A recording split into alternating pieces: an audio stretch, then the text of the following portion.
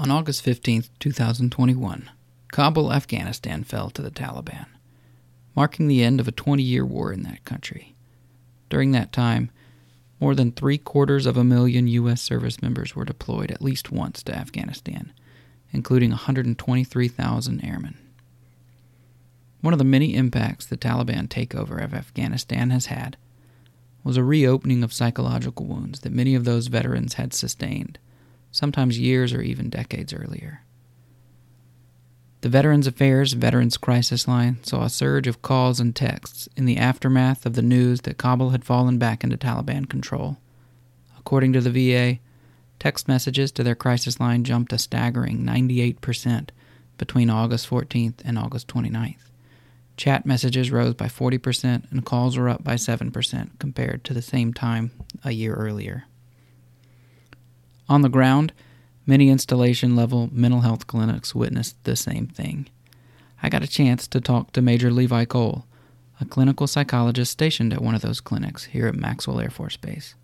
We discussed the withdrawal and the mental health implications of that, as well as some other more common and constant concerns for service members. Thanks, as always, for listening. Here's episode 54.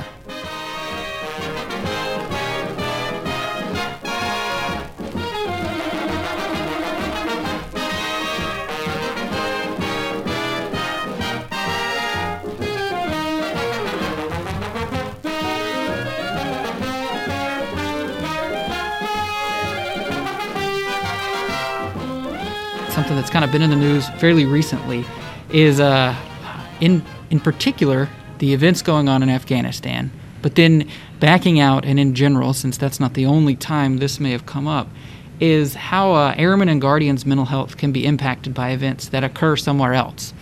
Specifically, thinking of the case where many of our, not just Airmen and Guardians, but soldiers, sailors, Marines, had some experience in the Middle East, and then maybe they were safely back home for years, and then saw some of the things happening in Afghanistan, saw the losses, I guess, that we were sustaining there politically and militarily, and it impacted them in a negative way. And kind of wanted to talk through that. We know from just from reports from your profession that numbers of the military seeking help for that sort of thing kind of went up in the last now it's September 20th when we're recording this, so a little over a month now since all that kind of really hit the fan. So if you could kind of talk to us as far as give us some terms to how to understand this. Sure. And then we'll get into what we can do about it as a profession, as leaders, and maybe even as those impacted ourselves. Yeah, absolutely. Yeah, it's been a big hot topic for a lot of people, and when in Kabul, in Afghanistan, when the U.S. withdrew, a lot of people were impacted. In my flight command role, I don't see a large number of patients, but probably in the first few weeks, I would say easily half of the patients that I worked with were heavily impacted by what was happening over there. And I think the experiences vary from person to person. But you're over there, and I think the experiences vary from person to person. But you're absolutely right that across the board this is impacting people. I think for some, one term that comes to mind is that of vicarious trauma, and so I think there are some people who in their work over there over the last decade or more, they know people personally. I've even spoken to some people who are in personal contact with Afghans over there, who are concerned for their livelihood, for the family's livelihood, who've been involved in kind of in unofficial operations to help people escape. And so I think for some individuals, this idea of vicarious trauma, as they learn about, is this concept of when we work closely with individuals who themselves have suffered trauma,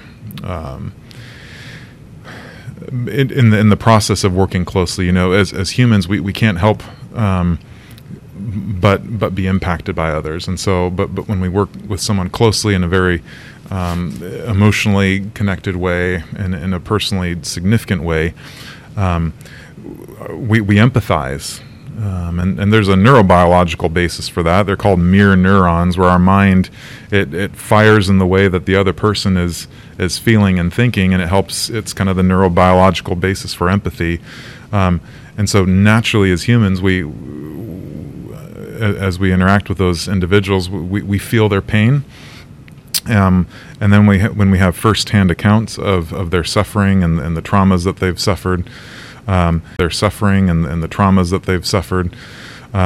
it can even impact us to the degree where some of the symptoms that go along with post-traumatic stress reactions, we can start to experience ourselves. And so I think for some individuals, that could be their experience. For others, I think the concept of moral injury can apply quite closely to them. And so moral injury is this concept of when there's a betrayal of what's right, okay, and it could be at the hands of someone else or an institution that you deeply trusted, or it could be yourself. But it's this betrayal of what's right, where you previously held this belief that this individual or this person, this institution, had the good of others in mind, or the good of me in mind, and then come to learn through a series of events that's not the case. And so there's this deep betrayal and kind of existentially unsettling. Or it can be applied individually, personally, where I was in a position where I found that I was complicit in something that I thought was morally reprehensible or that I disagreed with. And for various reasons, I was complicit, be it because I didn't feel like I had the power or the ability to resist or to dissent, or I got swept up in it. And so now I've betrayed my own moral compass and my own personal values, and that is one that is deeply emotionally and existentially unsettling. And so here as it relates to Afghanistan and everything going on, I think for a lot of people, in various ways, there's a sense of betrayal that for some people it's, I invested years of my life for this mission that was supposed to be for good, but their experience with the withdrawal is that, well, what was the point of it all? Or the perception that political reasons trumped what was in the best interest of the people involved. And so there's a sense of betrayal that the leaders in charge of the mission have betrayed us, who have sacrificed a lot, or who aren't prioritizing the things that are most important. So I think that's the experience for some. And then probably for the greatest number of people is simply the experience of loss and grief. That, again, there's been a personal investment in the mission in Afghanistan, be it through deployments or TDYs or spouses, family members being gone,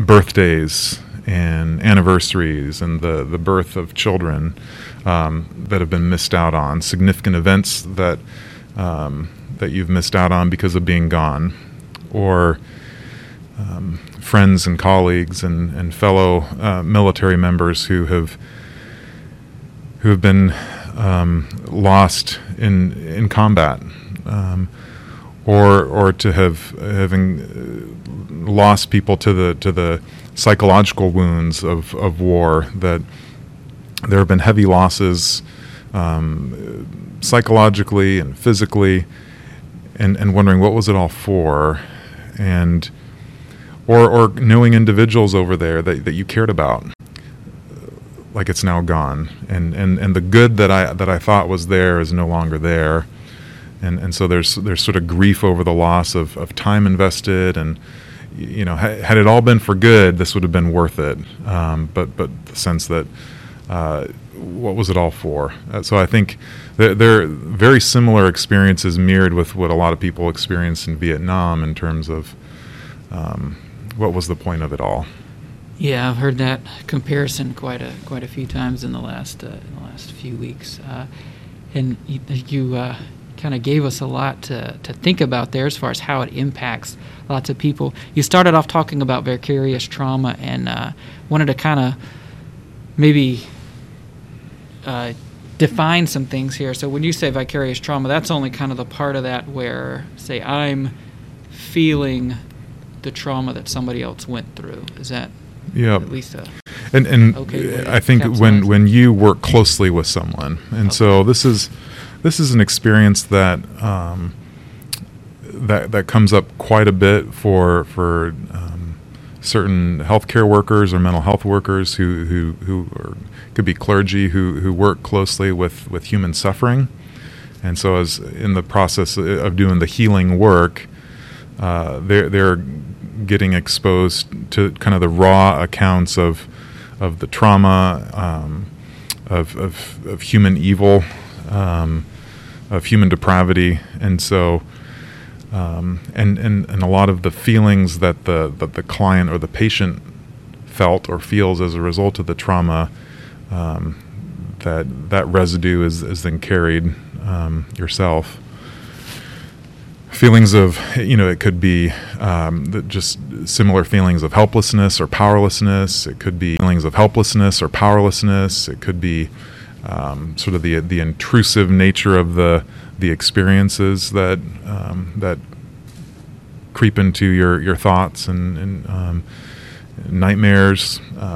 Maybe it's being more on guard, more on edge. A lot of the common reactions that go along with survivors of trauma you start to feel because of how closely you're working with them, and that is the topic that I mentioned that I have taught on here at the JAG School, because attorneys and paralegals are exposed to the same. In many cases, it's not just the personal testimony of the survivor, but also seeing the graphic images and the graphic sounds and the graphic accounts and the graphic details of horrible crimes and the most depraved graphic details of horrible crimes and the most depraved parts of humanity, and that is deeply impacting, and so there's even a carryover there, I think, with moral injury where perhaps it's sort of a betrayal of human goodness, that kind of losing faith in humanity, and who can I trust, who can I rely on, and so, and especially when an individual, say, is already overworked and they don't have a whole lot of emotional bandwidth to absorb and do the processing needed to get through that, it can end up weighing heavily and causing a great impact and great harm, but also burnout can leave people more vulnerable to that, again, because of the psychological resources that are as a defense counsel, and like you said, in that context, you end up getting exposed to a lot of the worst parts of humanity. Yeah. You hear you end up hearing both sides of a lot of nasty things, and like you said, you end up with sounds and images to go along with that, and you kind of see all the brokenness that it all leaves behind. I see how that can have a pretty negative impact on people. So kind of separating and differentiating that vicarious trauma idea, that I am working so closely with somebody who's or has been through something terrible, that I end up kind of assuming some of the trauma of that.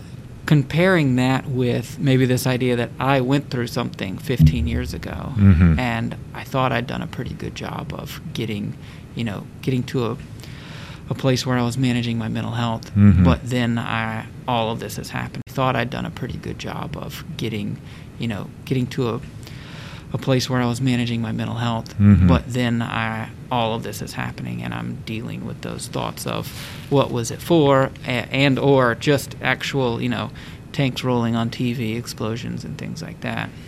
Yeah. Well, I think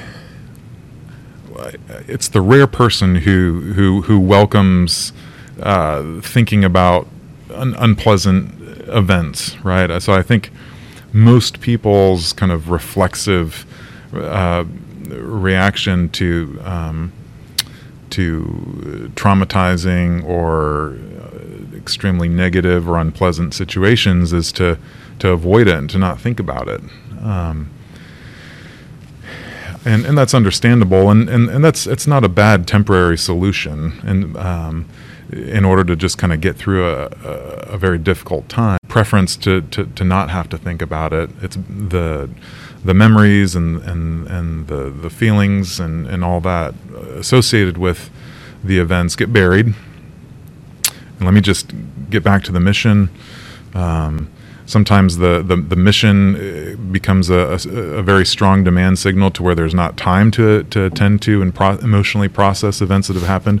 Other times the demand of the mission is a welcomed distraction, and then that becomes habit of if I keep myself busy and kind of repeatedly and continuously focused on other things that demand my attention, then I don't have to attend to what's underneath, what's below the surface. And so with my patients with whom I do clinical work, I often refer to this as emotional water skiing, where if I stay moving, I can skim up on the surface. Because if I slow down, then I start to sink into what's there and have to start feeling. But I think here with Afghanistan, there's a lot that has not been avoidable. Maybe people who, hey, that was 10 years ago, that was 15 years ago. I've done a pretty good job of kind of pushing it out of my thoughts and my memories. But then now this is bringing it right back to the forefront. And so it's kind of becoming a much more salient demand signal for them emotionally, and it's drawing it to the surface. So now that we've kind of covered a good bit about what the issue is, what the issue can be, some of the things that you're seeing, I wanted to switch gears now and talk a little bit. Issue is what the issue can be, some of the things that you're seeing.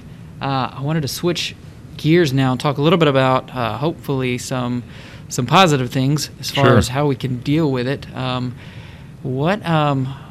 Starting off with kind of what resources are available for the individual themselves, and then we'll move into kind of what we as wingmen can do and be on the lookout for, and then kind of wrap up with leaders and leadership putting things in place for their people. So kind of just to kind of plug, I know the Air Force and society at large, we try hard to have things in place to help people going through this sort of thing. What are some of the things that you would like to steer people toward? Sure.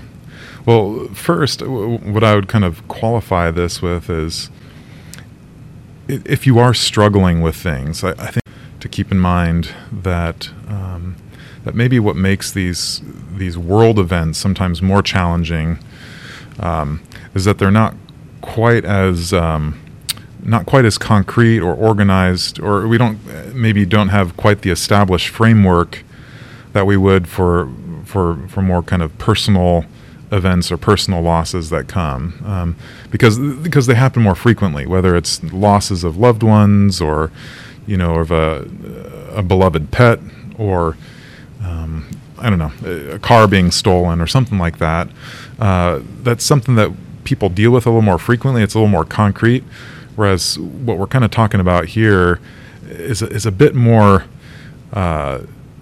it's a bit more existential, a bit more intangible, and so it's something that that isn't going to crystallize and make a lot of sense just on its own. And so it takes this. So I think, one, irrespective of the resources, is if you're struggling,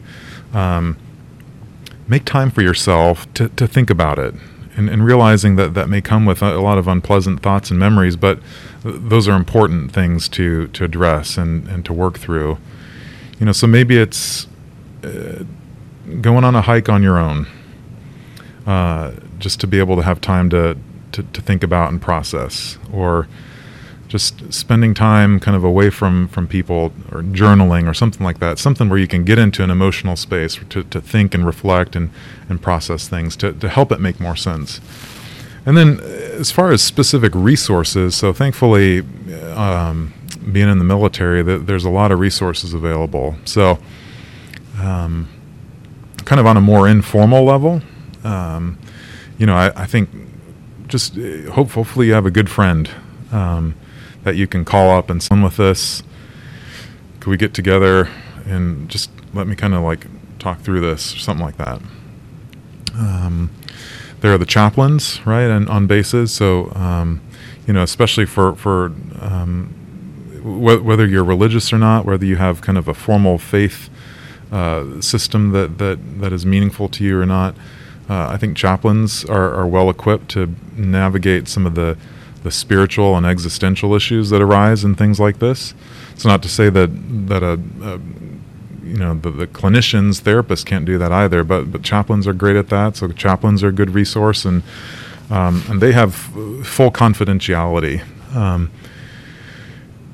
It may be a little more rare, but for some people, some of their personal struggles may be with how I was personally complicit in some things, and I don't want any of that on my record, right? And so the chaplains, with them, how I was personally complicit in some things, and I don't want any of that on my record, right? And so the chaplains, with them, it's full confidentiality, and there's no documentation there. So that's a good resource. Then you have the military family life counselors and military one source, where both are undocumented and they do non-medical counseling. If there's a diagnosable issue, they should be referring for formal treatment, but they offer counseling to help people just kind of think through and process things. Like an attorney, right? Not every therapist is going to be great, so you want to do a little bit of your research and see who's skilled and who's a good fit. So you got to shop for a good therapist the same way that you'd shop for a good attorney. And then in your local military treatment facility, you're going to have your with family advocacy. There's resources for families.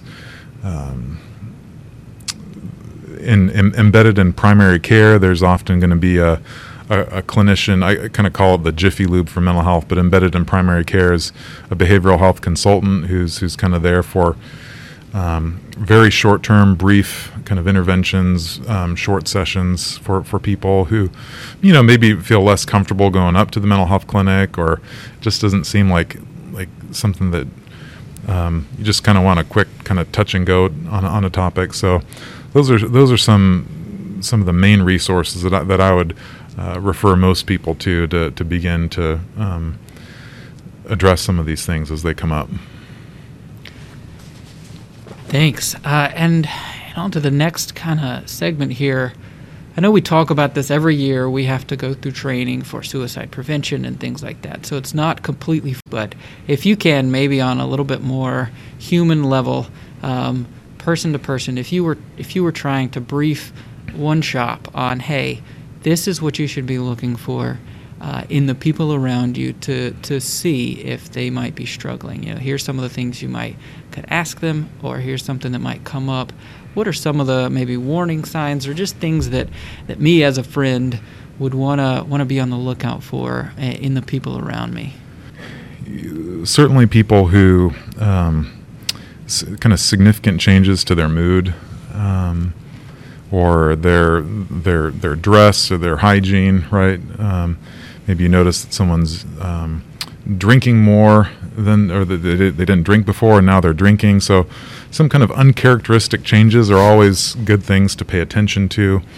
if someone is kind of speaking more morbidly or expressing a sense of hopelessness, or if someone is kind of speaking more morbidly or expressing a sense of hopelessness, or the kind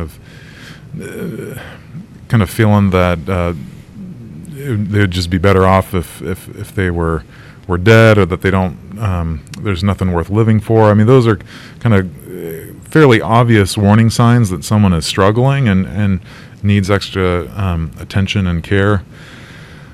But I think the challenge with suicide is that so often there are no warning signs, and that's what makes it so challenging. Is people can be really, really good at putting on a good face, smiling for others, to where you never know that they're suffering internally. And various reasons why someone is in that particular space. But I think it reinforces just how to take time when we have it to get to know people well, to lean in a little bit deeper, to ask, how are you really doing? And also to kind of take a look at ourselves in the mirror and see, is there anything that I bring to the table in my relationships that would make me an unsafe person for someone to confide in, or maybe not being terribly approachable by someone, so that if someone is in that space, is there any barriers that I bring to the table that they wouldn't bring it up with me? Because a lot of people have a hair trigger for trusting others, and so and it may be something from long ago, but it could be an offhanded remark that was kind of callous or insensitive. But now it's, I know who not to go to and talk to, or say anything like that around. And so you have to be mindful of not just what we say verbally or explicitly, but also the nonverbal messages that we communicate, or the double messages that we communicate, so that we're not speaking out of both sides of our mouth. What we know is that that healthy relationships are at the foundation of being human. That if we're not connected relationally, we suffer. We know from research that infants who are not given proper care and attention, emotional care and attention, can not just fail to thrive, but can even die from a lack of human contact, even if all their basic human needs are cared for. And so what we know is that the relational connection is so critical to not just our emotional and mental health, but even physical health. We know that people live 10 to 15 years longer when they're connected to others socially, in healthy relationships, and health issues are less, and fewer medical issues, and people are happier, and so that relational connection is absolutely critical. Now, what conspires against that in the military is the ops tempo, and so that for leaders, that is something that becomes especially important. Is how do I effectively advocate for and intervene and set boundaries on my people to create space for people to connect, because the demand is always going to be there. That's not changing, and so how do I effectively create space for my people to have the time that they need to connect with their families, to connect with their loved ones, with their friends, and also people in the unit. And that's not an easy task, but it's an important one. And so those are just a few things related to suicide. It's not an easy one. I don't think that, certainly education and information is a piece that we can't neglect, but it's not enough. We don't change from information, and so we need to find a way to get more involved and to decrease stigma around help seeking. And I think that's where leaders can really model that by appropriately being vulnerable with their people and encourage, and when they do, to not penalize them in other ways, so that the message is consistent. That reaching out for help is a sign of strength. It's a sign of taking care of yourself, and that's what we want people to do. So I think the more that message gets reinforced and communicated effectively, better shape we'll be. Yeah. Well, the last thing that I was going to kind of ask you about was, what are some good things that leadership can be thinking about? And the last few things you've talked about have been right in there. So I kind of had a follow-up for one part of that, and that's I love this idea of leaders recognizing and taking ownership of the problem that our organization throws up barriers to this kind of connection, and leaders are in a position to at least try to take some of those down. So what are some of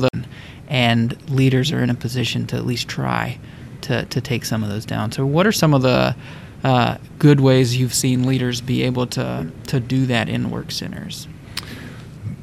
I know that the concept or the topic of emotional intelligence is really kind of a buzz term, and a lot of leadership coaching and leadership development focuses on emotional intelligence, and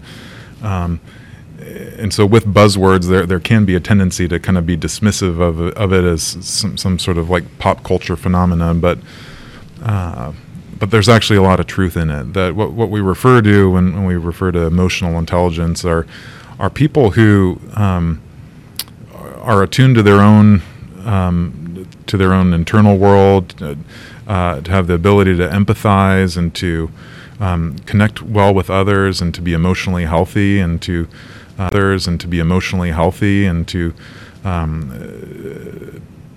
have self-awareness of knowing the difference between their own personal issues and the issues in the workplace, and knowing how to set appropriate boundaries. I mean, it's a big topic that people do entire courses on. But I think of leaders who are attuned to their own humanity, who have done some of their own work and have connected with their own struggles, and are kind to themselves instead of being disparaging or critical of weakness or struggling. Those are some of the important qualities that leaders possess, and that emanates in the messages that are communicated. I think the effective leaders are ones that don't shy away from acknowledging struggle and acknowledge looked down upon or something that should be avoided. And then that message gets felt and heard by the people around, where this is not, if I'm struggling, if there's a problem, it's not something that I need to be ashamed about, not to ignore it or neglect it, but there's safety to bring it up, because there's no judgment in bringing it up, and there's a willingness and support from people to address the problem and to find the resources to best address the problem and work through it. So I think effective leaders have done their personal work and are attuned to people, and not just doing it at commanders' calls, but it becomes a part of kind of the everyday interactions that they have with the people in their unit. Makes a lot of sense. That they have with the people in their unit. Makes a lot of sense. And yeah, I think we all recognize good leaders that we've seen who have been able to embody some of that stuff, and then maybe seen leadership in ourselves or others that has some growth that could occur there. I wanted to ask you kind of, this isn't exactly a JAG-themed episode here. However, one thing you mentioned in there about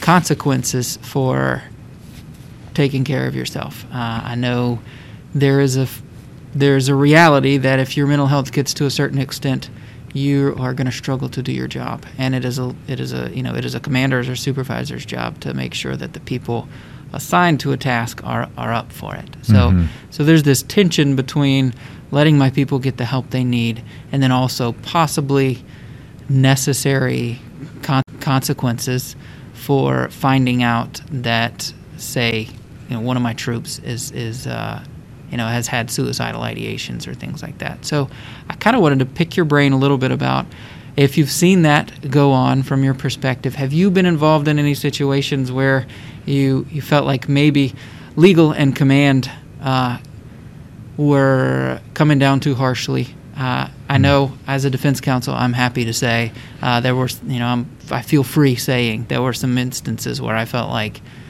the message being sent by these consequences is that you better not go to mental health, or there'll be, you'll have trouble. You'll either get in trouble by getting paperwork, or your career may be even in jeopardy, in the right or the wrong situation. Do you have any personal experience or thoughts on that kind of interplay and phenomenon?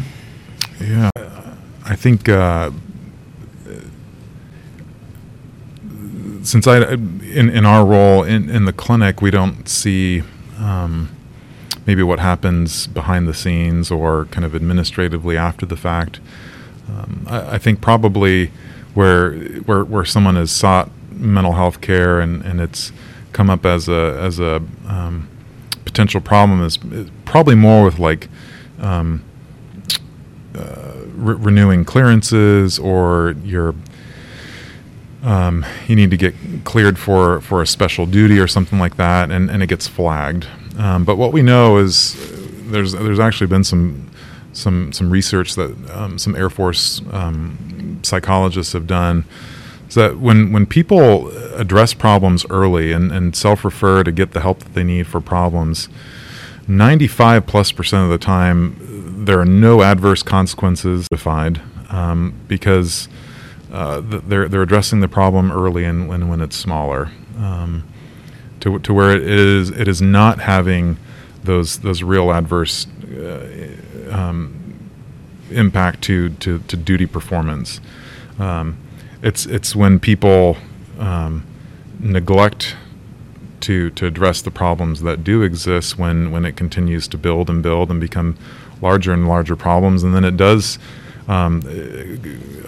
arise to the level of command because of whether it's a DUI or someone needing to be hospitalized, and then it does start to have greater impact because the consequences are more significant. So, and then at that point, sometimes people's hands are tied, but vast majority of the time there are no adverse consequences. It's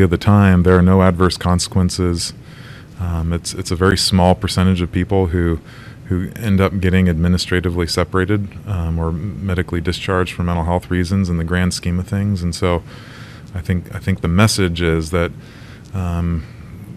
we just need to see it as an important part of taking care of our physical health. That if we blow an ACL, we go get physical therapy. If our back is hurting, we see a chiropractor. If we're not feeling well, coughing and sneezing, we go to our PCM and get treated. And if we're struggling with anxiety or depression or anger issues, then we go see a thaurapist to help figure out what's going on and what can be done to address that. So, thankfully, I think as a whole, we've got a lot of good leaders. So that when there is leadership involvement, it's fairly positive with people. But as I said earlier, I think there's a lot of people who have a hair trigger for trust, and early on in their career, there are some pretty negative messages that were communicated about going to mental health, or insensitive, callous remarks about the kind of people that go to mental health, and so they never do it again. They never even consider reaching out until it feels safe. Maybe it's at the end of their career where they feel like, okay, I'm 6 months away from retirement. It feels safe now. It's not going to have an impact on my career. But then the tragic thing at that point is there's been a lot of suffering for years and years, and impact to family and relationships and quality of life. And so there's also been a lot lost in the process too. And personally worked with people who help, but there's deep regret that they didn't reach out for help sooner.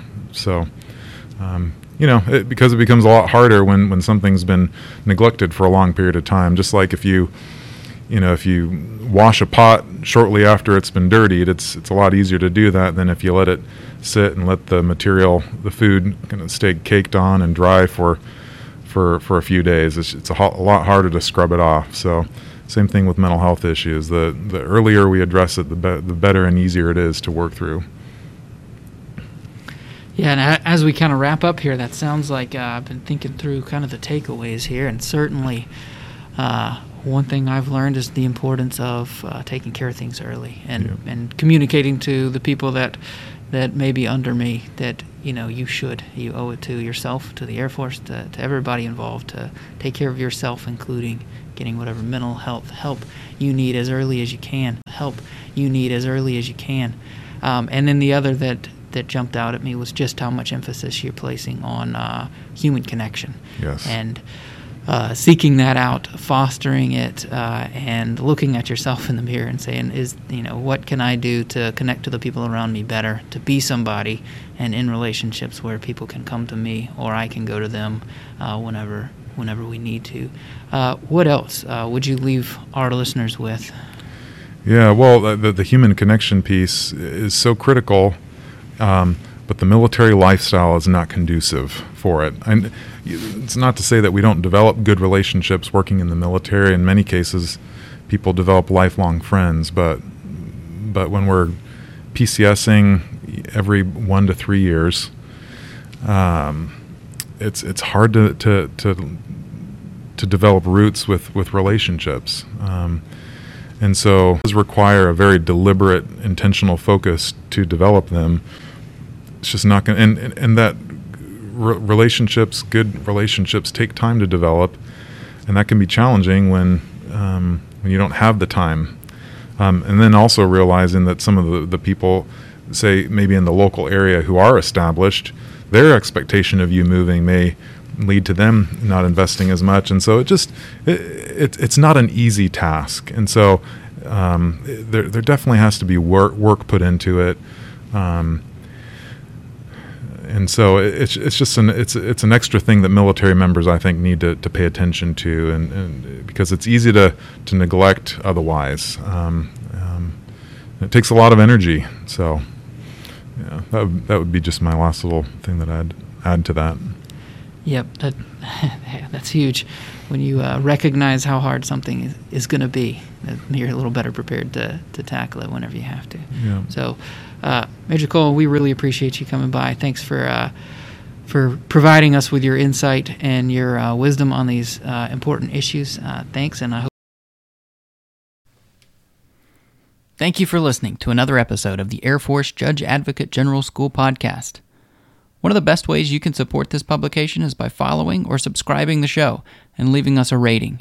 You can find this episode, transcription, and show notes at www.jagreporter.af.mil/podcasts.